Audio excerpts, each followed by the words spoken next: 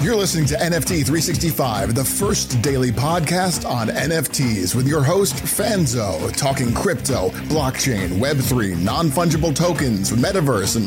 What the is a non-fungible token? We'll get to that.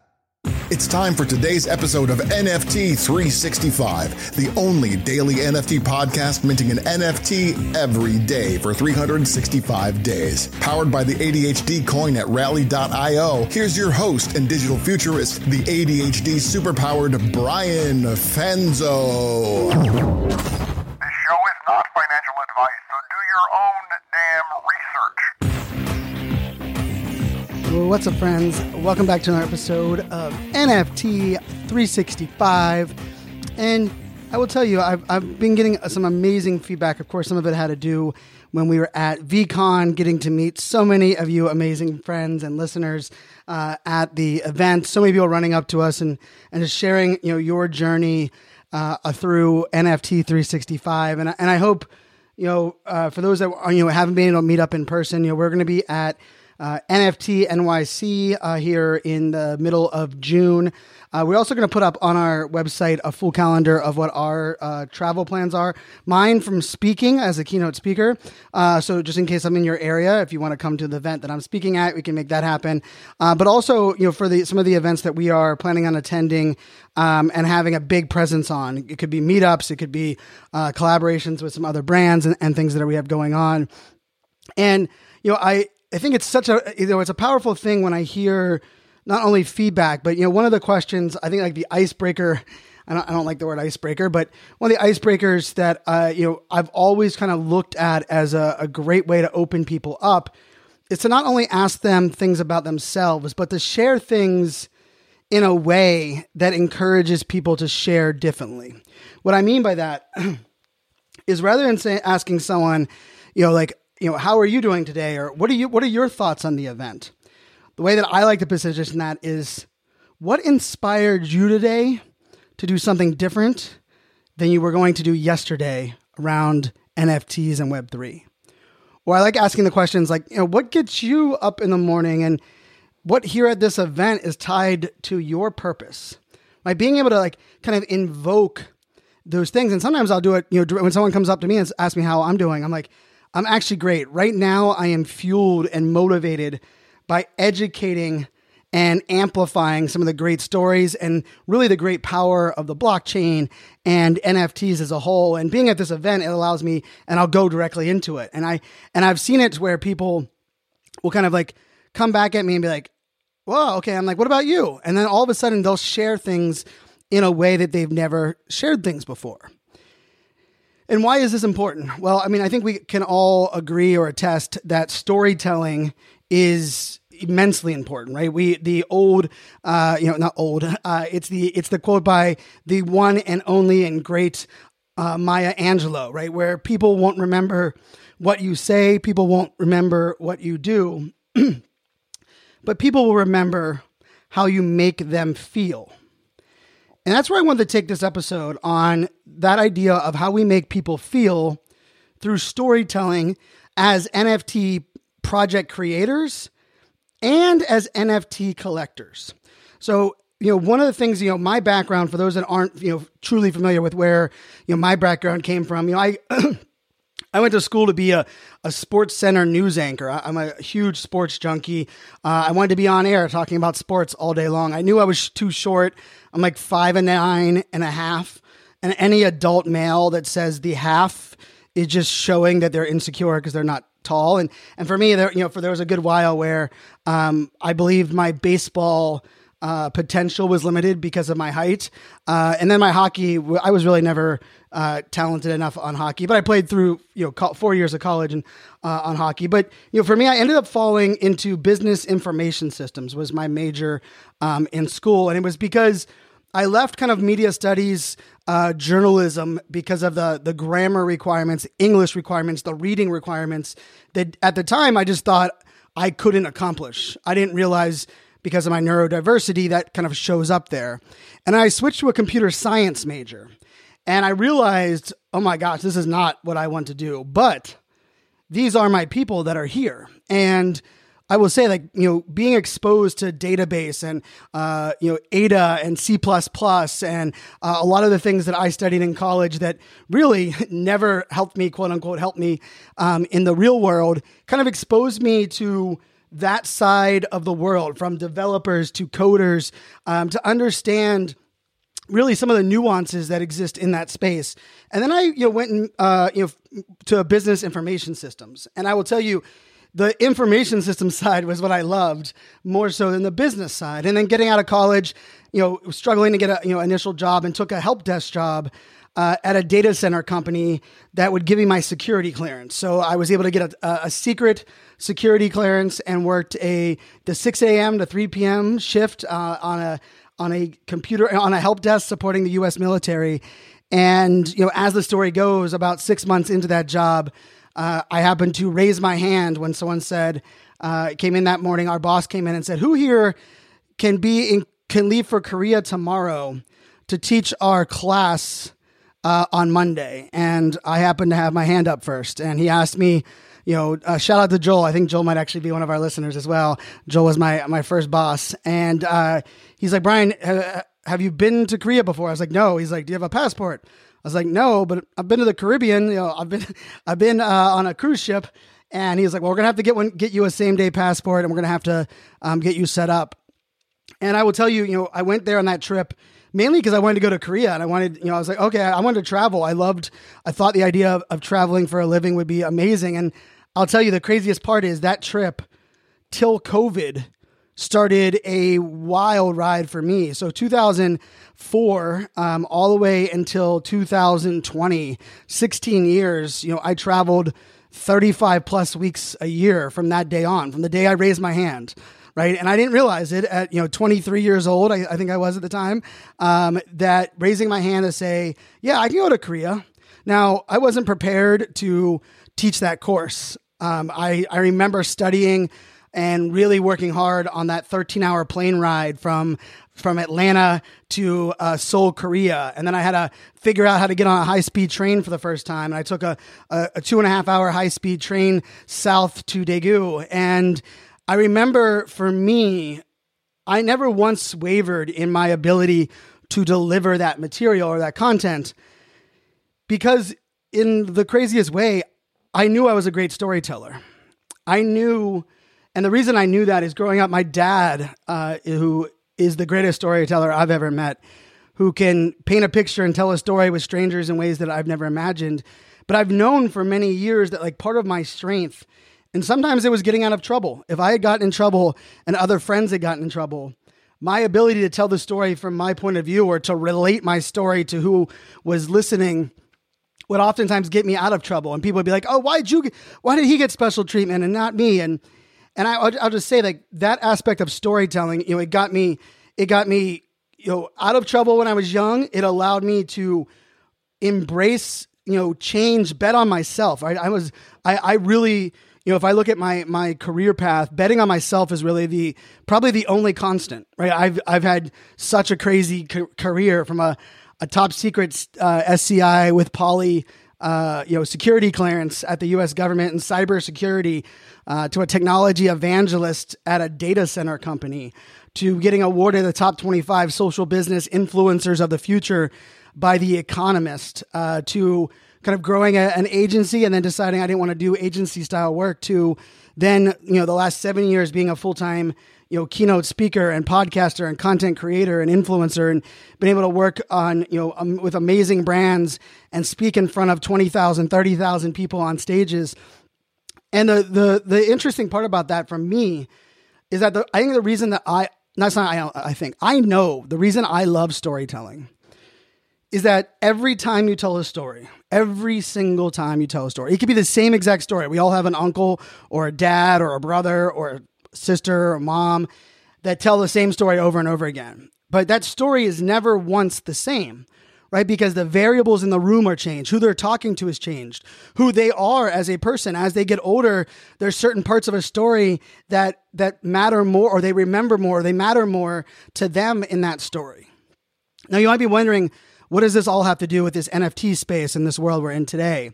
There's a lot of conversation. Being at VCon, Gary Vee talked, at the opening session, he said he's been getting a lot of hate by his comment that he said that he believed 99% of all NFT projects would fail. Now, I didn't like the comment when I first heard it, but I've known for a long while that if you take what Gary Vaynerchuk says without context, you will end up doing things that don't make any sense, and you'll end up misreading where Gary was intending.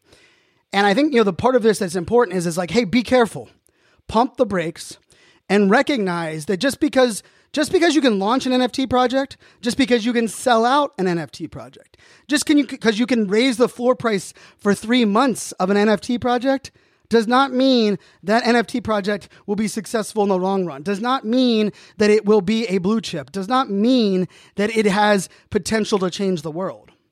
There is so much more involved, everything from a business plan to crisis management, to comms, to PR, to marketing, to having a budget, to be able to ride out these these really tough markets, and then also, be able to understand when we're kind of flipping the script, how not to overcalculate, right? How not to go too fast or go in too sporadic of ways.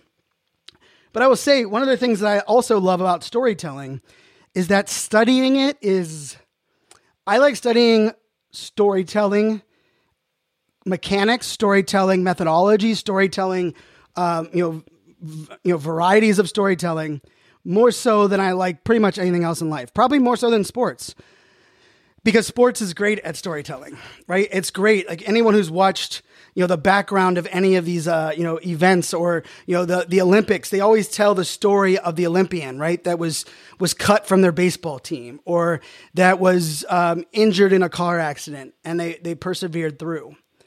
Well, why is that, right? It's because we not only connect and relate with that, but it's what we remember, and it's ultimately the things that we share.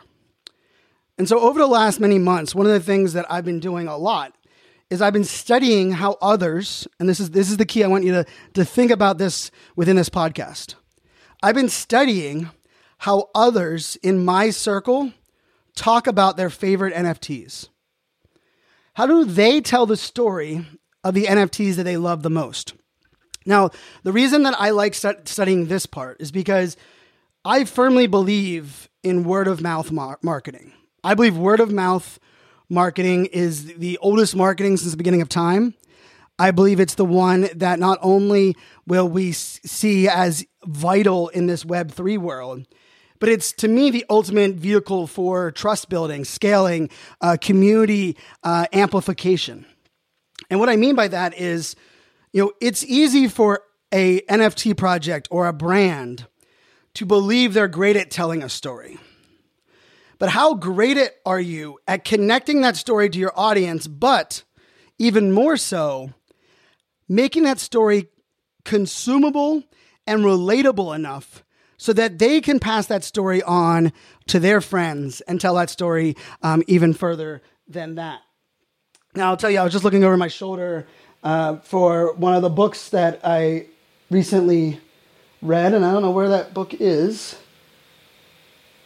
It must not be up there. I say read, I listened to the audiobook. But one of the things that, when it comes down to word of mouth storytelling, is not only is it important and vital for the story to have a finite beginning, a middle, and an end, but it's also essential that the story adapts so that when you're to whoever you're telling it to, you lean into what matters most to them. I actually think this is where most NFT projects go wrong. I'm a big fan of a lot of projects, right? The Playboy Rabbitars is one that I'm a big fan of. I love their storytelling within their project. Like, they have a storytelling, a whole story built around the Rabbitar and how it comes, it's in this new, metaverse world and all of the different variables coming in. But the problem with the Playboy story is that they have that story for those that are inside the walled garden. But they didn't make it very easy to tell the story of why is Playboy in the NFT business?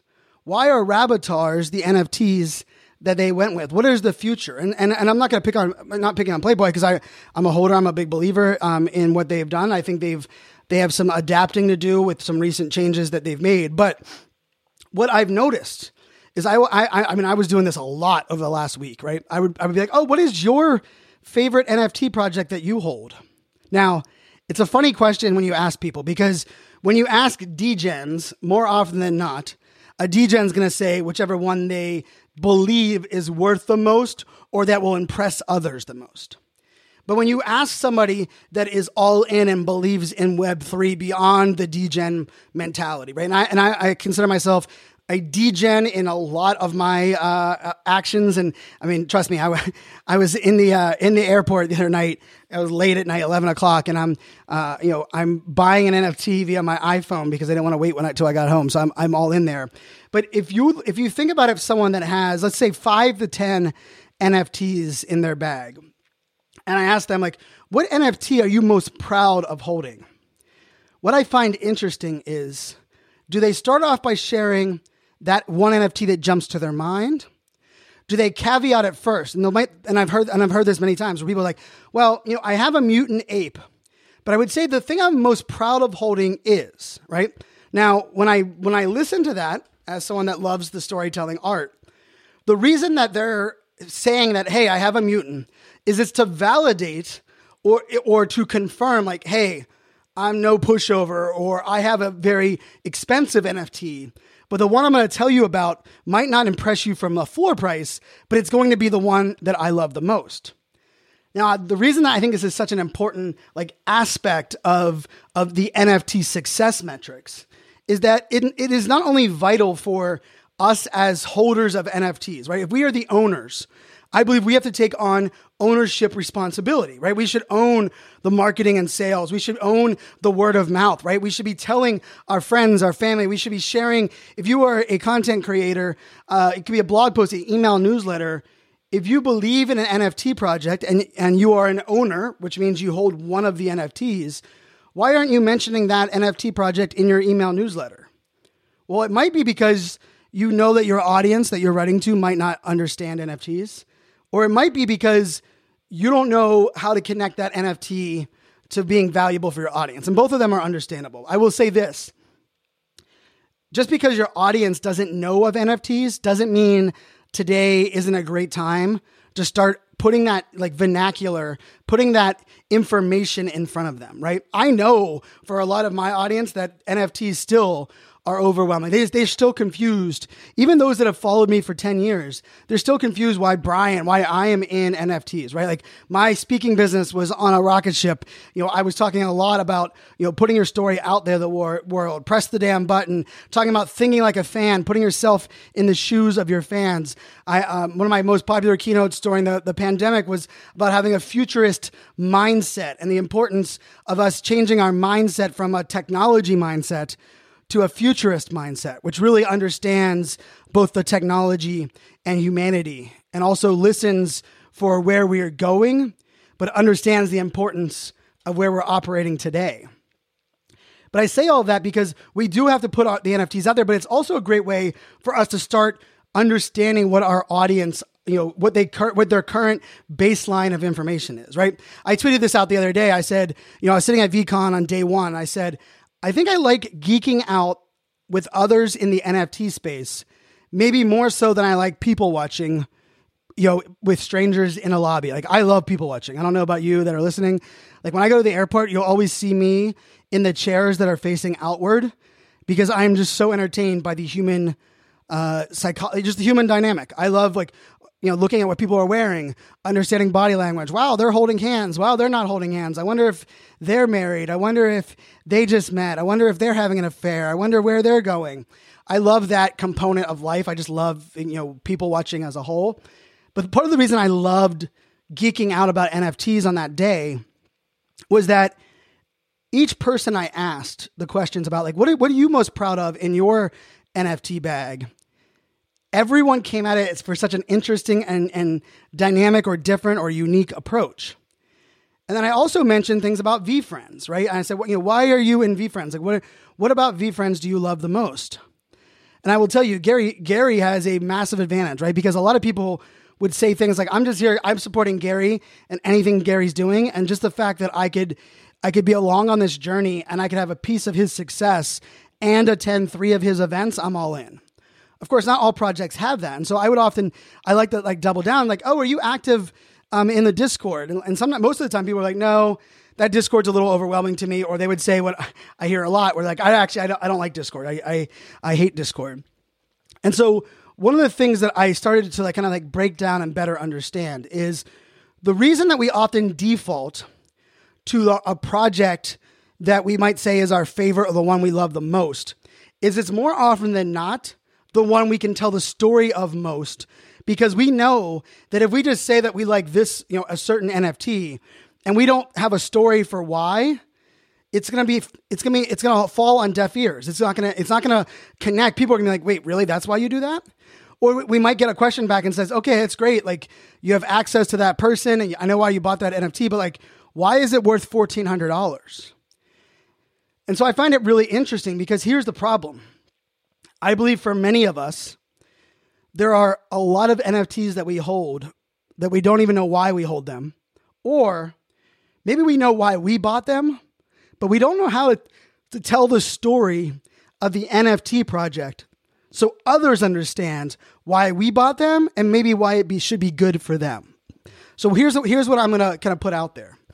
When we think about, telling a great story, I believe it starts really with relatability in the audience, right? So if I'm telling the podcast audience a story, I know that most of you know that I've been doing this podcast every single day since November 11th. I know most of you know that I'm a girl dad of 3 little girls. I know most of you know I'm a proud Pittsburgh Steeler, Pittsburgh sports fan, born and raised in Pittsburgh. I know most of you know that I have ADHD and I identify as neurodiverse with dyslexia. I know most of you know that I am a keynote speaker. And the reason I put that all out there is because when you have a baseline of understanding of who you're talking to, you can now build on whatever story you want to share on top of that baseline. The problem is if you don't have a baseline, right? And that happens to me a lot. I think it's actually why public speaking scares so many people, right? People are scared about being judged and not knowing what's being said as a speaker. But we're often also scared because we don't know, like, what does the audience know? Are there people in their audience that are smarter than us? More often than not, yes.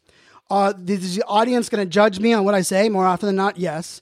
Is the audience going to pick apart little things that I say because they want to validate themselves? More often than not, yes.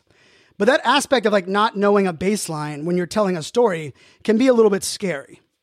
And so where I wanted to kind of like, kind of want us all to kind of look at this is when you're buying an NFT, not only is it vital to say like, okay, I love this utility. I love this. I appreciate their roadmap. I trust their founder.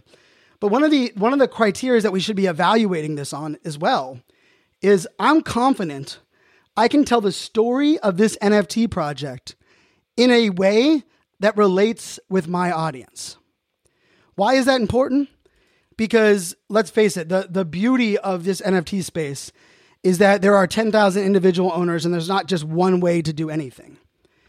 But when times are tough and things are down or a project is through crisis management, it's the stories that we tell ourselves as well as what we tell others that ultimately are the difference between us wanting to give up versus us wanting to like stand up and be triumphant. And I will tell you, the part of this that really matters the most to me, or I'd say really connected really well for me, was that at these last 2 events, and Drew highlighted this, we had people running up to us and be like, Brian, hey, I love your podcast. I love what you're doing. I'm the founder of Witchy GF. I'm the founder of whatever this may be. And if their project was in our bag for Mint 365, here's the funny part. Not only did I know their project, not only did I know the month that they minted, but I knew what their story was about their project. I couldn't often tell you the utility. I couldn't tell you the roadmap. I probably couldn't even tell you the name of the founder. But the projects that we've been minting and including in our Mint 365 project, right? Buying an NFT every single day for a year, the story of them have stuck with me. So as crazy as it sounds, I bought an NFT for 190 plus days in a row.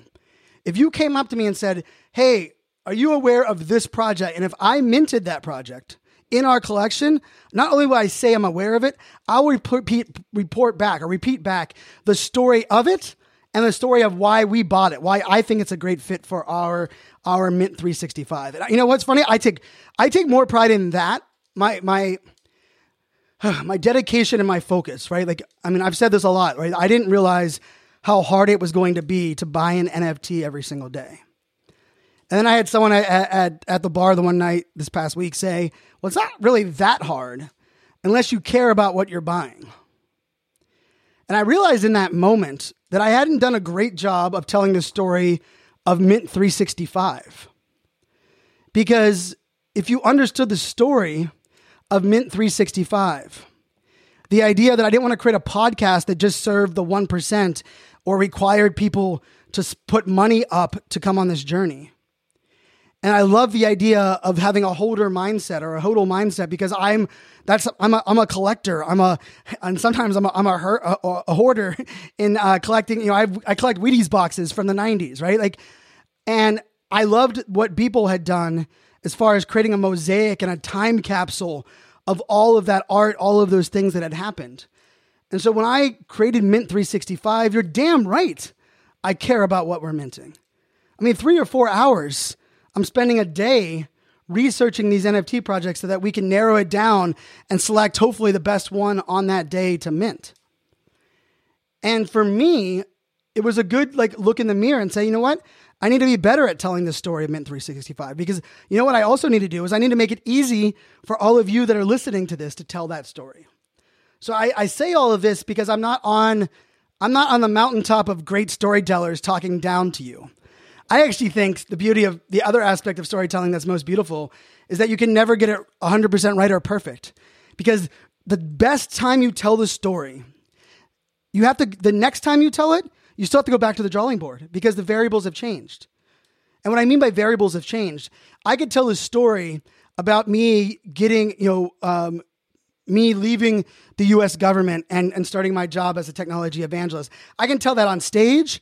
I can tell that here on the podcast. I can tell that at a dinner with friends. And I can guarantee you the things that I use within that story to relate and be memorable within the story are different on all 3 times.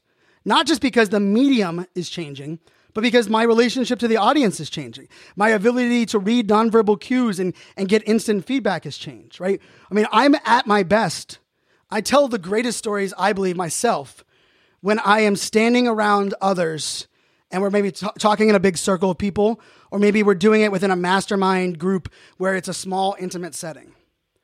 Because I think one of my strongest skill sets is reading people's body language, understanding how to create a baseline of understanding of what people or how they're feeling, and then judging how they react from that. Based on what I say, right? Based on what I say, how they react, I'm now able to tell if I need to adapt my story, change things, where these things go. Now, with all that being said, I'm going to give you a little trick. I'm going to give you a little tip here at the end as we close this out. Most people will say, Brian, I don't know how you do it. You get on Twitter Spaces, you tell people they can ask you questions. Someone asks you a question, and you immediately jump into a story. Like, you have those stories, like you practice those stories, you have all those stories ready. I'm going to give you my secret on that part.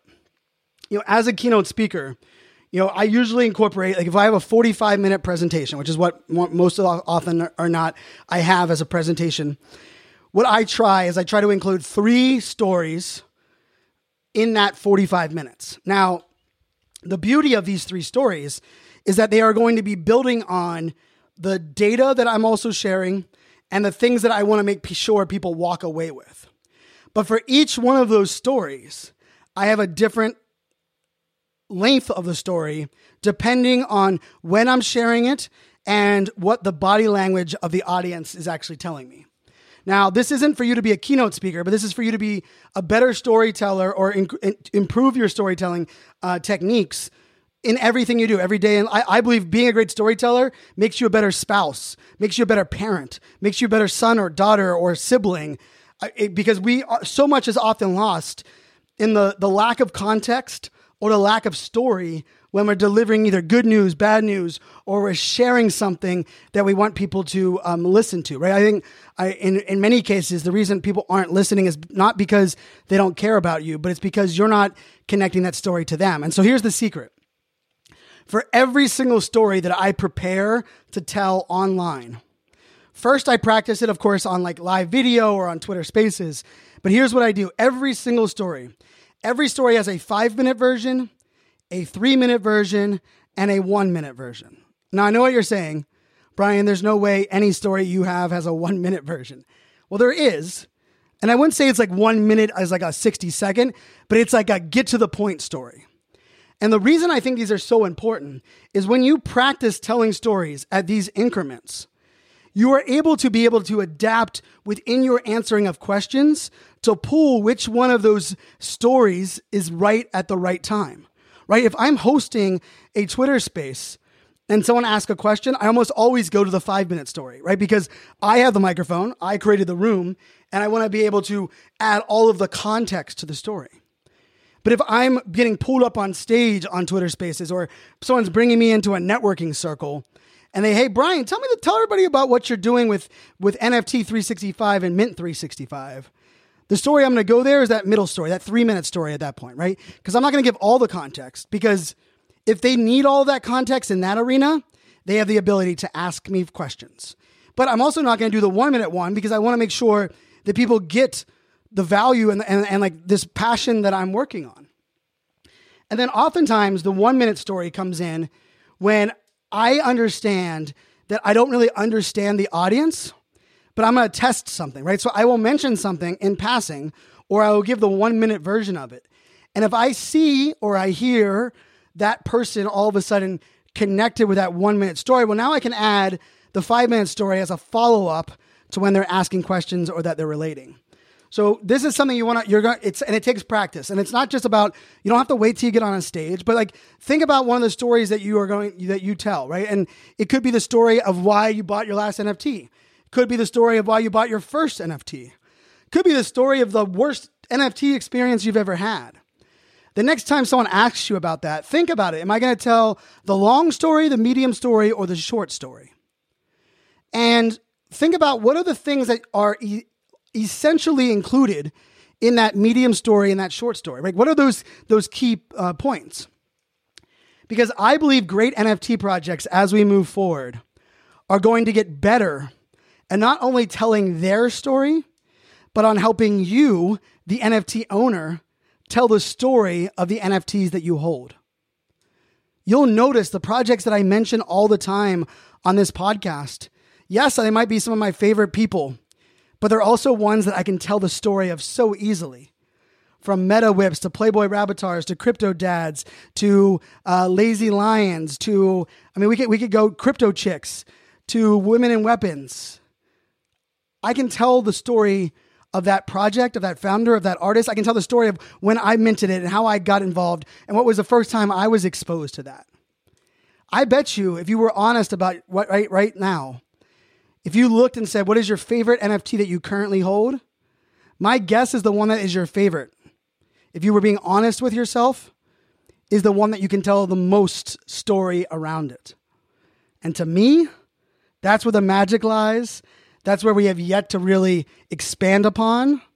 And hopefully in the very near future, I'm going to put into practice for all of you here so that we can all embrace and become superpowered in everything that we're doing and recognize that we all have a superpower within. Until tomorrow, my friends. Oh, actually not until tomorrow, my friends. I got to drop a pop for you. I almost forgot the pop again. And my poor buddy, our head of, design and production, he would have really been, because I was supposed to drop this the other day. So for those that have been hanging around, I apologize it's taken so long. Today's pop, proof of podcast, is beat.